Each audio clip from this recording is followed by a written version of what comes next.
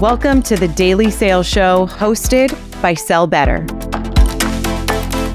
Hello, everybody. Welcome back to the Sell Better Daily Show. We do a free sales show every day. If you are new here, come join us. You can scan the QR code or visit sellbetter.xyz. We do all things sales. And if you are a regular, welcome back. Let us know in the chat where you're tuning in from. Make sure you switch, though. There's a little blue bubble in the chat. Make sure you switch it to everyone so everyone can see where you are tuning in from. Again, we do this every day. You can check us out, sellbetter.xyz, or scanning the QR code. Huge shout out before we jump into our partner, Apollo.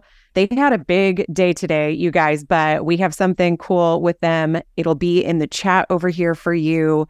You can get access to Apollo for free by using our link, and they are sponsoring today's show, which is all about how do we change and refine and edit our cadences to boost our open rates so that we can best serve who's in the room. If you don't mind answering our poll while I introduce you to today's fabulous guests. I have two of the best. They are doing it day in and day out. Charlotte at Sales Loft and Jed over at Mailshake here joining me today. Guys, thanks for being here. Thanks for having us. I think I need to update my LinkedIn profile. I don't think it looks anything like me anymore. Oh, I think it does. Is it? But yeah, it's like we need like a photo shoot. We should just plan that in. I don't know. What do you think? Every 6 months? Once a year at least. Yeah. Okay. Once a year. Fair. You can see me deteriorating over time. I love it. Well, thank you guys so much for being here. I'm excited to jump in, just a peek at what we're covering. We're going to talk about what does and does not work in cadences and sequences right now. We're going to talk about some changes, some things that you guys have seen that help improve open rates and cadences in general, and kind of why. And then last, I would love for you guys to both walk us through the outline of what you typically do, like a generic cold email sequence. I just want to take a peek while we're here to see who's in the room. We got mostly SDR and BDR function, welcome in, a ton of AEs, managers, leadership, and some other. Make sure you tell us in the chat. We love to see who is attending. But I want to kick off the whole call by starting with something positive and bright. Can you both share with us what's working right now that may be something new or something that you're seeing in terms of data that's working to help people open more of your cold emails? Charlotte, you want to kick us off? Yeah, so mine's nothing like crazy out of the box. I don't think anything I ever do is kind of like, wow, that's the most crazy thing I've ever seen. Just something I'm doing that I'm seeing a huge amount of success. And I mean a huge amount of success, especially on email, which is a pretty tough channel right now. It's just taking that personalization, that research to the next level. So instead of just generic, I can see you're hiring, I can see you've got funding, which I kind of define as the first layer of research, kind of taking it to that next stage and being like, I can see you're hiring and I know that you're targeting this persona in this industry, and this is what I know about this industry right now. So adding in that extra layer of research and finding that's getting me like a big increase in reply rates. Do you keep it so like you'll have messaging built around hiring, but then you'll have some areas where you can go add in some extra flavor and personalization? Yeah, so do you know what? Like, it's still good to have templates around. I can see you're hiring a certain role and this is what it means. But when I'm talking about the cadences in today's show, it's more around my tier ones and my really like hot prospects I'm going after. For my tier twos and tier threes, yeah, you need to be having ones that are easier to scale, and it does work. But for tier ones, I need that like really honed in personalization. But yeah, you can use those templates and then add stuff to it as well. Awesome. Jed, give us one of yours. What's something that's working right now? Yeah, I want to reiterate on what Charlotte said first, then I'll share something because I like that she said that. I think everybody to some extent is doing the plays of, I see you have funding, I see you're hiring, I see you just got promoted or changed jobs or whatnot. But what she's talking about is like truly understanding what their situation is at the moment, right? So if you just changed jobs, you just got promoted, let's say they got promoted into a role they haven't been in before. They were a manager, now they're a director. Take that a level deeper by understanding what it means to be a director and how that can tie into the problem you have. Or I really like what she mentioned about who they're targeting, especially if you sell sales tech software. An example here at Mailshake, one thing that we help with is email deliverability. And so I'll reach out to folks that reach out to government organizations, for example, or healthcare. They have really tough inboxes to get into because they have strict firewalls. And so I can use that to my advantage for what my product solves with. But in terms of what's working most for me, and Charlotte kind of touched on it as well, email is really tough right now, given all the AI tools that allow you to do super high volume email without a lot of effort. We have, like, me and my SDR team, we've slowed down quite a bit and we've gotten really focused. It kind of starts with who you're targeting, right? So I think about it in 3 levels when it comes to open rates: who you're targeting, the data quality, and then things like the open rates and the initial opening line. And so once a month, we are going through and looking at all the demos we booked, trying to find patterns in terms of who, what sort of patterns can we find? What sort of titles are they? What industries are they in? What sort of technographic data can we find? And we're always kind of rehoning our ICP to make sure we're putting the absolute best leads into our campaigns. And then we're focusing really a lot on deliverability and list quality. So cleaning all of our lists, validating the data before it goes into a campaign. And then obviously open rates comes with, subject lines, opening lines, which we'll get into later in the show. But high level, those are kind of like the main 3 things that we're really focusing on. And I'm sure we'll kind of dive in a little bit deeper, but yeah, those are the big ones. I'm not sure if too many people do that either in regards to like really honing into what persona or industry you've been booking meetings with. So one of my favorite things to do is to not just look at the outbound SDRs or even the AEs and who they're booking meetings with, but also the inbound leads that you're getting. It'd be pretty easy to create a report and just look at it every week to understand, is there a trend with the persona and the challenges that are coming inbound to us? And then you have a new email template you can literally create.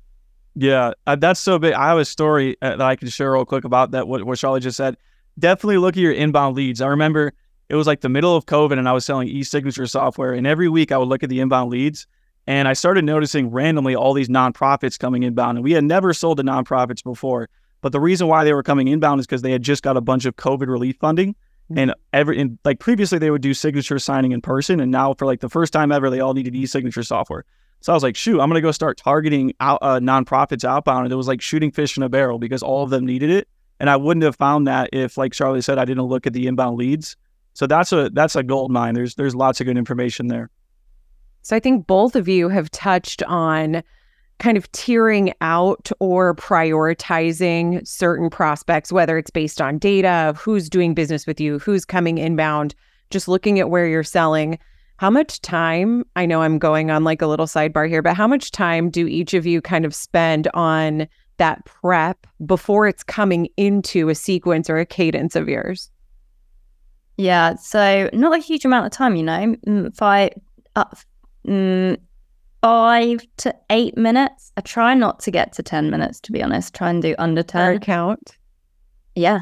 Okay. Yeah. Okay.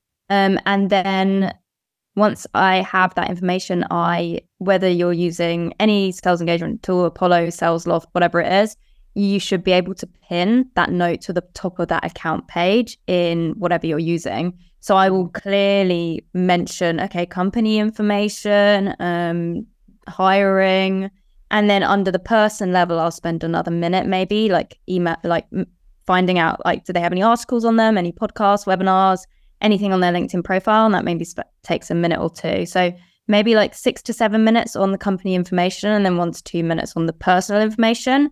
But I've got quicker at this. Like, I've done SDRing for ages now. I used to take me a lot longer. So I'm getting quicker at it. And something I recommend to do when you're doing this research is to time yourself. See how long it's taking you to do that company research and that person research. If it's like 20, 30 minutes, in my opinion, it's a bit too long for one account that you might never even get in contact with. And so time yourself and try and get quicker at it, because for what I'm doing probably took me 15 to 20 minutes before, and now it takes me 10. So yeah, that's huge. But I do think it's like based on what market you're selling into too. So if you have a list of 10 accounts, like obviously different story, but for most of the time, yeah, huge, great. And Jed, how about you? Are you are you like bulking data and kind of tiering out ahead of time too? Yeah, so everyone should get themselves one of these desk timers, because what Charlotte said is something I always do as well. It makes it super easy to time yourself. I completely agree with that. Yeah, there's kind of two levels to it, Leslie. So I'll like, a lot of the research is done beforehand where we're kind of like segmenting the accounts based on like different characteristics they all share, and then putting those into assigned sequences. But if you're also listening to this and you're like, hey, there's no way I can research a prospect in like 5 to 8 minutes. It takes me like 30 minutes or whatnot. The thing that kind of helped me speed that process up is knowing what I'm looking for. And after some repetition, you kind of start to realize, okay, I know I have to go to their LinkedIn company page to see like, I don't know how many people they have in this department, or if they're hiring or whatever. Like, list out all the things you find yourself looking for, and then kind of have a system. The first thing I'm going to do is look for if they're hiring. The second thing I'm going to do is look for, look at their 10K, or look at whatever it is, right? Have a system, write it down, and then go through that checklist every single time. And the research gets a lot faster. But with that kind of checklist, it usually takes around 5 minutes to kind of get those notes. And I'm doing the same thing, just kind of putting them on the prospect's profile in my sales engagement tool. I love the timer thing. I feel like for so many of us are gamified, like how we run our brains. I time everything too, because I'm like, I think I can do better. I'm like, I'm going to race myself, and there's some like cool piece of that with our brains and how it works. Okay. I want to share the screen and make sure that we covered the points that you guys had. Let's see. Talked about clean data, talked about tiering. Yeah, I was just thinking Charlotte, let's talk about this, like other employees and how they help you in terms of open rates and cold emails. Yeah, so when I'm doing that research and I'm looking at the function section, and this is really relevant for me and Jed as well, because we're selling to salespeople and we want to understand, and this is taking that research to the next level. I don't just want to understand that they're hiring, I want to understand the structure and the motion of their sales team. So if they have a lot of AEs, I know that they're probably full cycle sellers. Whereas if it's a lot of account managers, I know that potentially the business is more focused on upselling into their existing customers. So when I'm doing that research, I just go through and I add everyone, SDRs, AEs, marketing, whoever. I just add them all on LinkedIn, and the people that accept me, I will just message them and be like, hey, thanks for connecting. You have no idea who I am. Haha. But can I ask you a random question? And a lot of the time people say yes. And then I will ask like, look, I'm prospecting this person. This is my hypothesis. Can you point me in the right direction if I'm close or am I far away?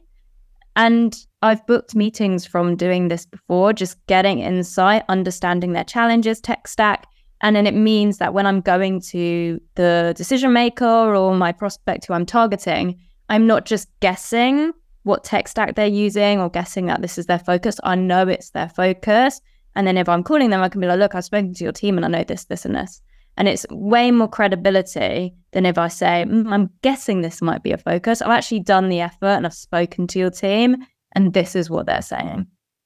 Yeah, changes the conversation. And then one more thing on dues that I want to make sure we touch on. Jed, before when we were chatting, the three of us, you spoke about how you can use understanding your buyer's customers. How do you bring that into email?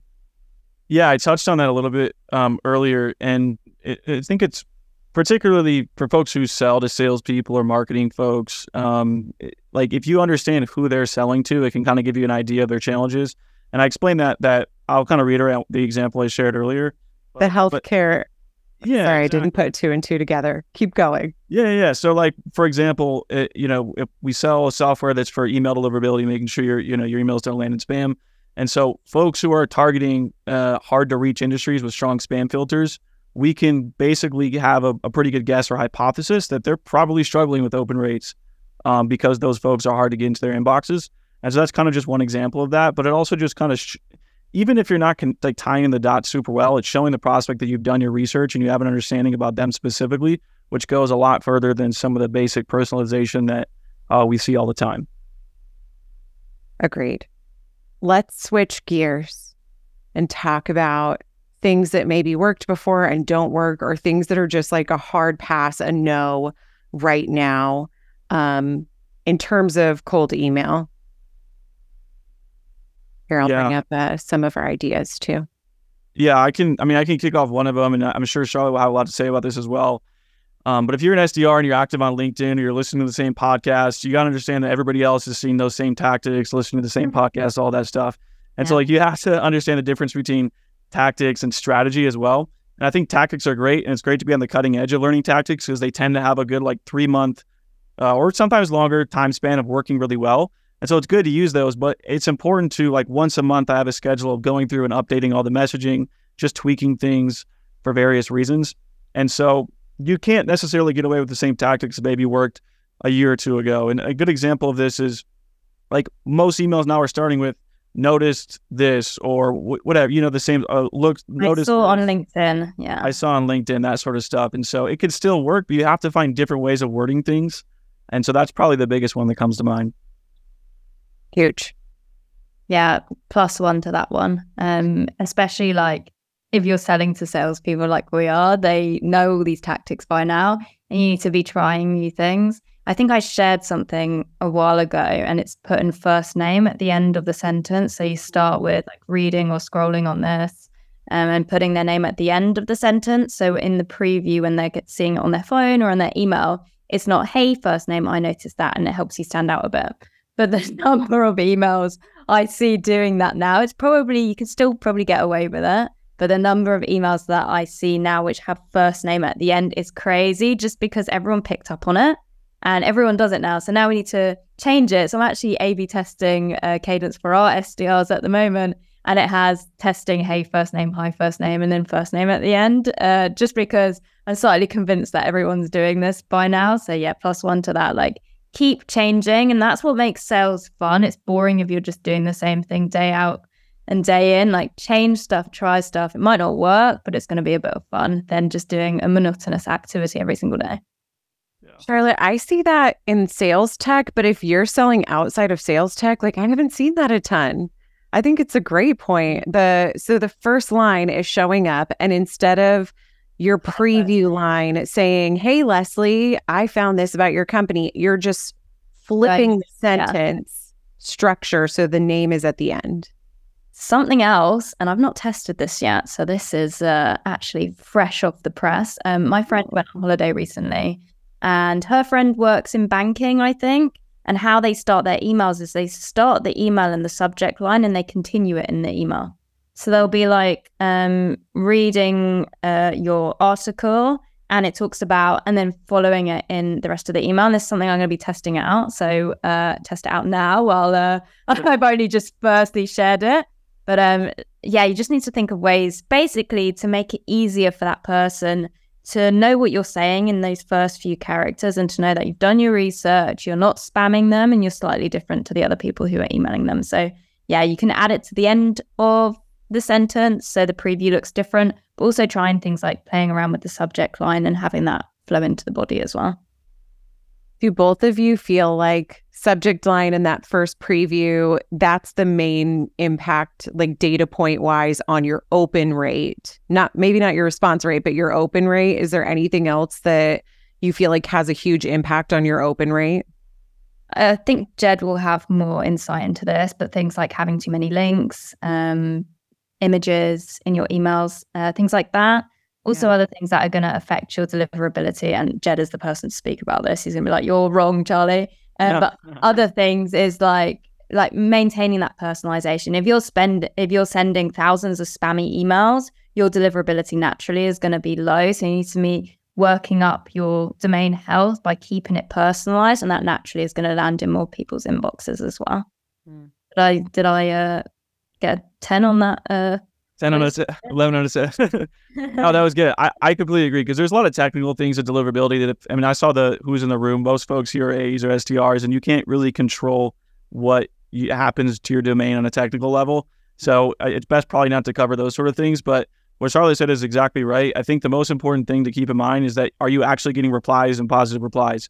Because if you aren't, then you can be for certain that Google and Outlook are noticing that you're sending hundreds of emails with very minimal replies, and that compounds over time, which means fewer and fewer emails are going to go into the inbox. So if that's you, I would definitely recommend slowing down the number of emails, working on personalization, working on a messaging framework that actually gets consistent replies, and then speeding up. And I know that takes patience, But like the way I would be looking at everything is, and just like a general rule of thumb, try to shoot for at least a 50% open rate. Try to shoot for, 3 to 5% plus reply rate at least. Try to shoot for at least a 1% booking rate, right? So if I upload 100 prospects, I'm getting at least one meeting. And those are general numbers. It might be different for you depending on your industry, but slowly try to get those numbers with just 10 prospects and then go to 50 and then go to 100. And that's kind of the biggest way you can really start to improve your deliverability, is just kind of slowly working your way up rather than starting from the top with super high volume and kind of going from there. But yeah, that's probably the biggest thing. Beautiful. Beautiful. I want to switch gears here just a tiny bit. And actually, let's ask everybody, how often is everyone here looking at the data from their cadences and sequences? If you get to do it yourself and you get to write your own, or if it's group, like how often are you looking at the data to make adjustments? And I'm curious, like Jed, how often are you and your team peeking at data? I should probably be looking at it more often. I look at it once a month, and I look at it at least once a month, and I'm doing updates to everything. So like tweaking subject lines, tweaking messaging. Our SDR team, like I encourage them to look at it like all the time. Like every week they're testing out new ideas, always A/B testing. They're prospecting a lot more than I am, so they're probably doing it once a week. But for me, I have it blocked for, a couple hours once a month. Charlotte? I keep an eye, so I have a cadence for the SDRs, like a team cadence that I keep an eye on weekly. Same with mine. I have my own cadence for my AE prospecting, and I'm looking at that daily, but I'm being completely transparent. But I don't make changes for it monthly or even bi-monthly, because I need to, especially for my own one, I'm not doing the same level as prospecting as our entire SDR team in one cadence, so they have enough data to kind of collect. So for me, it's probably more realistic, like every 2 months I'll make changes, because it's really important that you have enough data in there before making changes. If you send it to 10 people and think, I'm not getting a reply, and change it, then you're never going to gather enough data. So you need to make sure you're doing it for at least a month, in my opinion. Yeah, exactly. Let's see. So pretty similar. I mean, a kind of similar across the board here. Okay, so let's talk about the things that could make like a really big impact or improve someone's sequence or cadence. Let's bring up some of the ideas that we shared ahead of time. Jed, I would love if you could kind of talk us through this idea of borrowing trust. I think it's a big impact that you can make no matter what industry you're in. Yeah, I love this idea. I definitely can't take credit for the idea. I think, honestly, don't remember where I learned about it or whatnot. But basically, the idea is, at Mailshake, we're a much smaller startup. We don't have the brand recognition that a lot of companies have or a lot of our competitors do. And so, and this also goes for anybody, whether you have a large brand recognition or not. But when you're sending emails, like one thing we try to include in all of our sequences is helpful resources. So I mentioned it earlier, we help with email deliverability. We're sharing guides and information on that. But if all the information and guides we're sharing in our sequences comes from our own company, it comes across as really biased. They're not going to be as interested because I'm just sharing all of Mailshake stuff, right? And so look for a big name in your space or somebody that people really trust that are talking about free ways to solve the problem that you solve. So for example, I went on HubSpot and I found really good email deliverability resources, and I would share those resources from HubSpot and say, hey, for example, here's a list of spam words you can remove from your emails to increase your open rate that HubSpot suggests. By the way, Mailshake can help automatically remove these for you or replace them. If you're interested, let me know. And so they're learning about it from HubSpot, and then I'm tying it into how Mailshake can help. That's the idea of borrowing trust. So share helpful resources in your sequences, but do them from third-party locations that people trust, like in my example, HubSpot, for example. But yeah, that one's been a huge thing for increasing the reply rates on our bump emails and our follow-up emails later in the sequence. So I definitely recommend it. I think even if you have a big name in the space, like I'd say SalesLoft is a pretty big name in the space, but I will never share internal content unless I'm in a deal cycle with them or unless I've already spoken to them. So I always use external. I often use like webinars and podcasts, and will get whoever to share it with their team. Or even, as Jed mentioned, big names in the space. I don't really care if they're a competitor either. Like I've shared Gong articles, outreach articles before. Like if they're doing good articles, like I want my prospect to find something useful for what I'm sharing. So I'll share articles competitors have done as well. I don't think it's hindering anything, me doing that. I think if anything, it's adding credibility because I'm showing, look, this is what I'm guessing you're struggling with, and this is going to really help your team, rather than here's a SalesLoft resource that's going to somewhere pitch what SalesLoft is. So you're looking for the best information for your prospects, and that's gaining, it's also gaining credibility for you as the seller too. So they're attaching you to this idea that they're going to bring me the best no matter where it's coming from. Yeah. I know, Charlotte, something that you do a lot of too is on your day one when you're reaching out, the multiple channel approach. And I think people talk about it, but rarely do it. Maybe you feel like, oh, it's too much too soon. Talk to me about why it's working for you and kind of what you've seen. How many channels do you do? Walk us through that a little bit.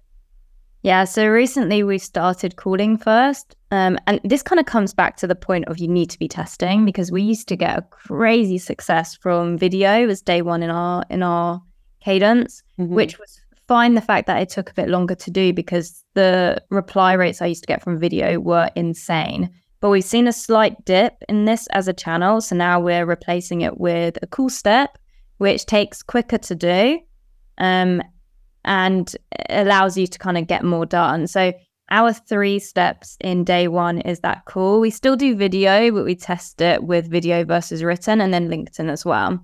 I'll be honest, I don't think it matters the order. I kind of do call, LinkedIn, and then email, because if I can get a meeting from a call or a LinkedIn, then I'd rather do those because they're quicker steps to do rather than me doing a personalized email or a personalized video. It takes a little bit more time. So I'd rather get that meeting or response a little bit quicker. Yes, to Connor, video through email, I use Vidyard.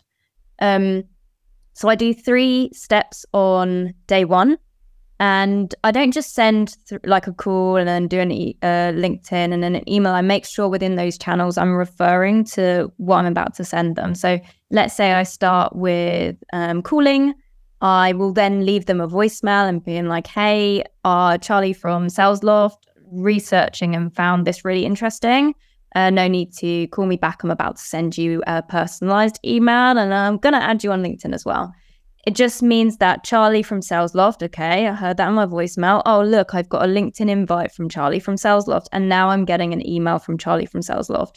You could even take it that next level, and in your PS of your email, be like, PS, I'm going to give you a call tomorrow. Just to keep relating to the different channels you're using and to get your name and company more recognized in all these different channels. Marketers do it with advertising. I have so many ASOS things and house. I've just... got a new house, and I have so many house products popping up on when I'm looking at cooking recipes. I'll get a little product that I want, a side table because I'm looking for one.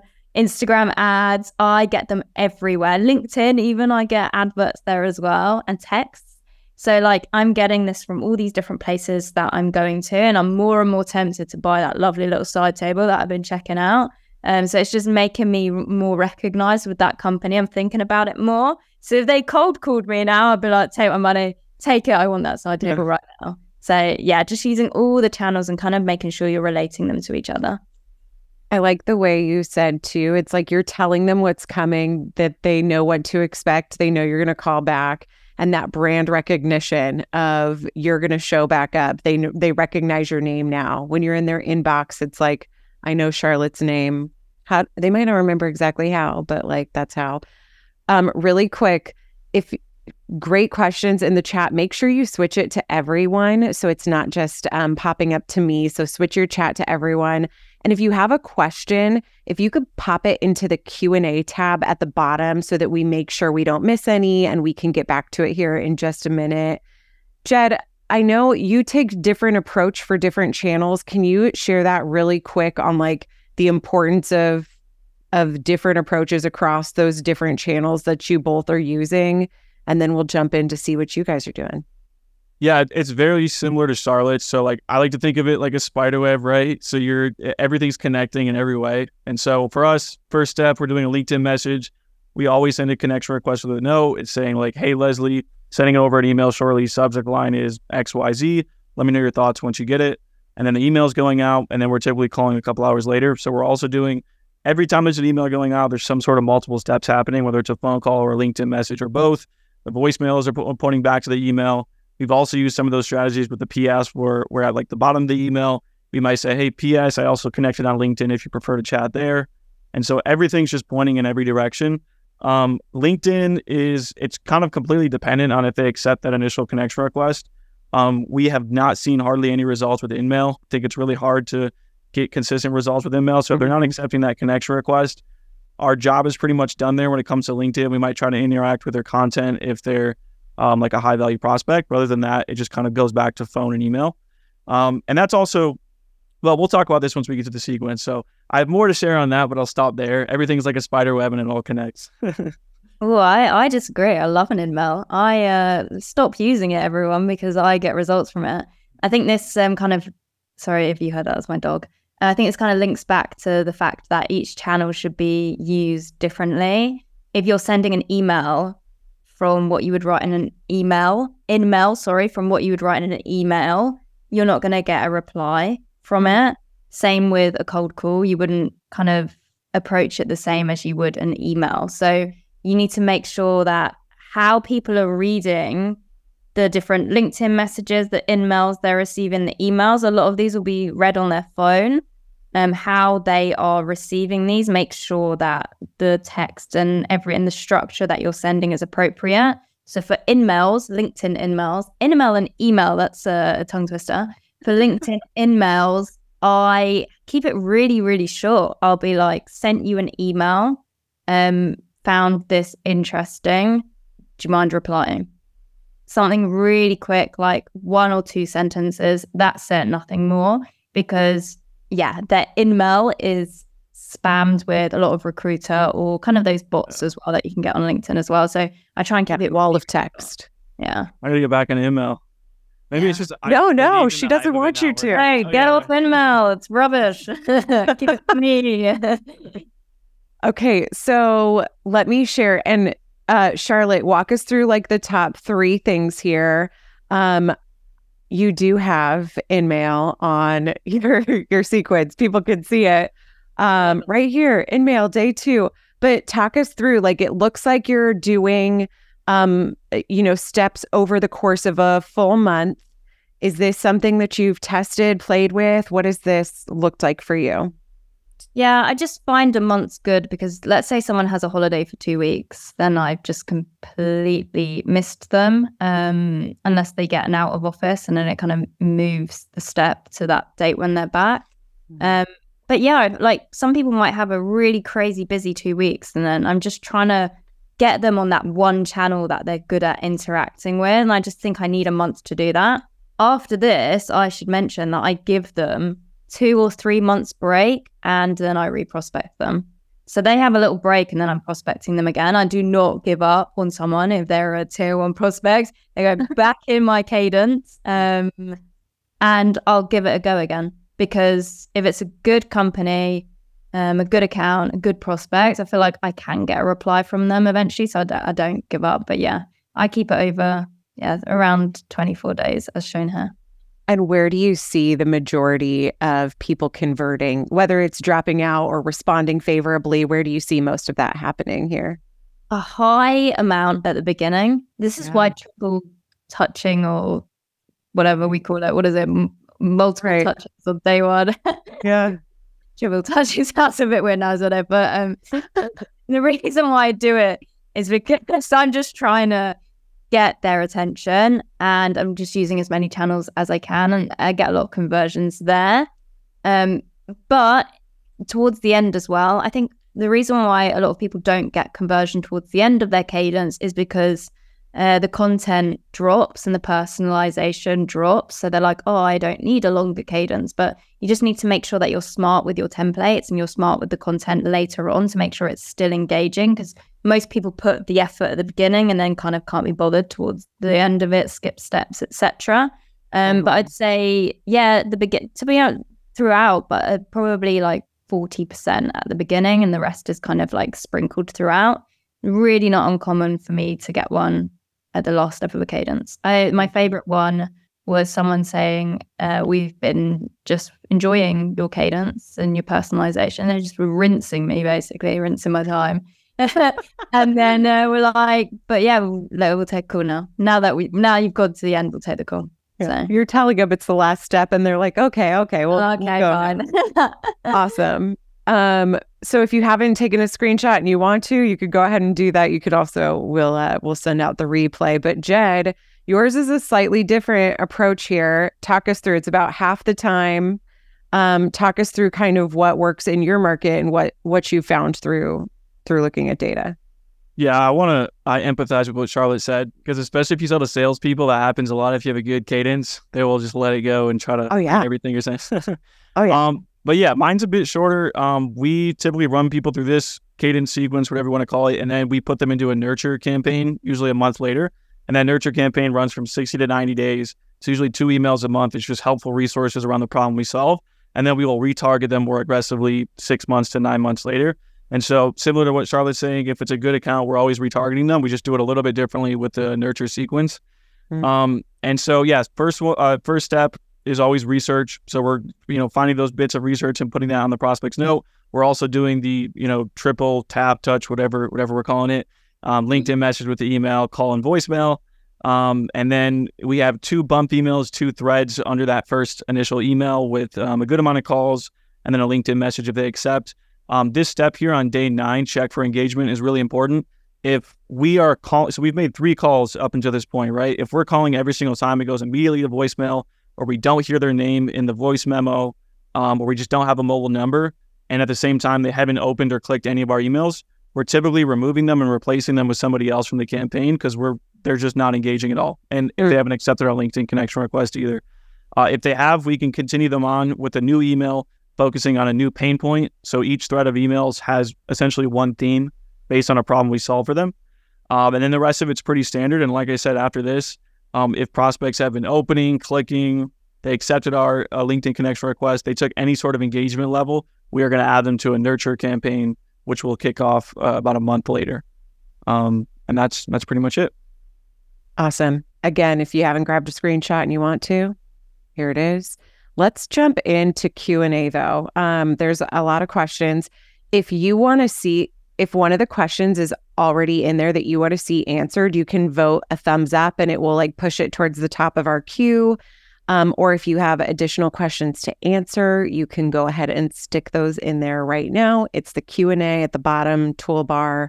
But let's go ahead and get started.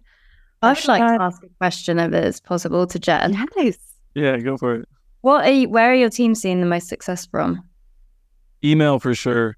We see the most success from email, and a good amount on LinkedIn too, just because probably similar to you, most of our prospects are on LinkedIn. Mm-hmm. Phone is where we struggle with the most, but about 50% of our meetings come from email. Charlotte, same question. Great one. And saw a huge dip in email, seeing an increase in email more recently, but for our team, the phone is huge for our team, and LinkedIn as well. A little tip, if someone is active on LinkedIn, we actually have a cadence, separate cadence for people who have connected with us on LinkedIn. And it's just prompting us to view their profile, maybe interact with stuff, maybe send them a voice note, etc. But yeah, probably phone. Yeah, and it's interesting. I'm seeing some comments in the chat here too. I think it really depends on your market, your persona, who you sell to, but both of you sell to similar personas and have different results. So again, another interesting data point, right? Very cool. Mouth suck. Great question. But, it's a great point, because 100% copy the cadences and sequences you're seeing, but just make sure you're monitoring which channels you're getting success from. One of my favorite stories is we had an SDR, Mattia, you've probably heard of her, who worked at Salesloft. She runs SDRs of Germany, and her data showed that she got literally no meetings from the phone. So she completely changed her cadence and didn't add phone steps into her cadences, spent more time on LinkedIn and email, and she was able to hit her targets so much quicker just from looking at the analytics. So don't just keep following a cadence that someone's posted online if it's not working for your persona or industry. Just make sure you're switching it up. Okay, we got time for one question. If your questions are in here, you can we'll send you LinkedIn's for all of us, and you can message us on the side to get your question answered as well. But Harshad asks, what would be a good example of personalization if you can't find any information on their company or their LinkedIn? What do you do? Do you take them off your Cadence? Do you move them into a different tier? What do you guys do? I rarely kind of use LinkedIn as personalization, to be honest. Mainly and I think that's like that first layer of information. LinkedIn's really easy to gain information from. There is 10Ks, as Jed mentioned. You can go on their company page if it's a smaller account, and they should have an investors or news for their company as well. There's so many things, like if they've created a new product, or they've got a new integration, or they've got a new senior leadership hire. All of this will be in the news on their website, but also just like Google the company name and go to news in Google. I think that's the thing that I'm using the most, is their website, understanding who they sell to, what they sell, as well as understanding like the deals, understanding like the investors information for it as well. Yeah. One more thing to add on that too is you can also, like, if there's no information on their LinkedIn profile, I might personalize around like what technology they're using. So that's important for us. And there's tools like Built With, for example, where you can put in a company's domain and figure out what technology they're using. And kind of craft your messaging around that. So that's one other thing. But yeah, I mean, a lot of the information's on the website. Yeah. Just added one in the chat. The website I use for getting like tech stack is called Built With. It's quite good. Yeah. Perfect. Beautiful. And if there's not anything that you can't find, that if there's nothing that's recent at all, then It's maybe impossible.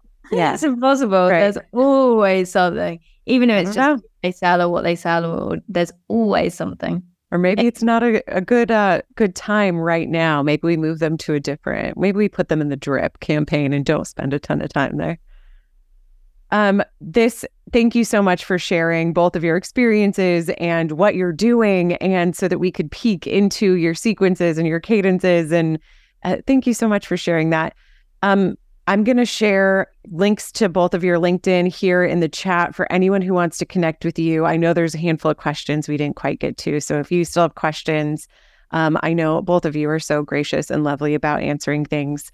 So if you pop up in any of the inboxes, Jed also has a newsletter. So we'll pop the link over there as well so that you can check out his newsletter. Again, we do this every day here, content for salespeople. I'm back hosting again tomorrow. Tomorrow's session is going to be about objections that you get on email and how to turn it into more meetings. Thank you so much for joining us, and we'll see you tomorrow. Take care, everyone. Thanks, everyone. Nice day. Bye. Bye.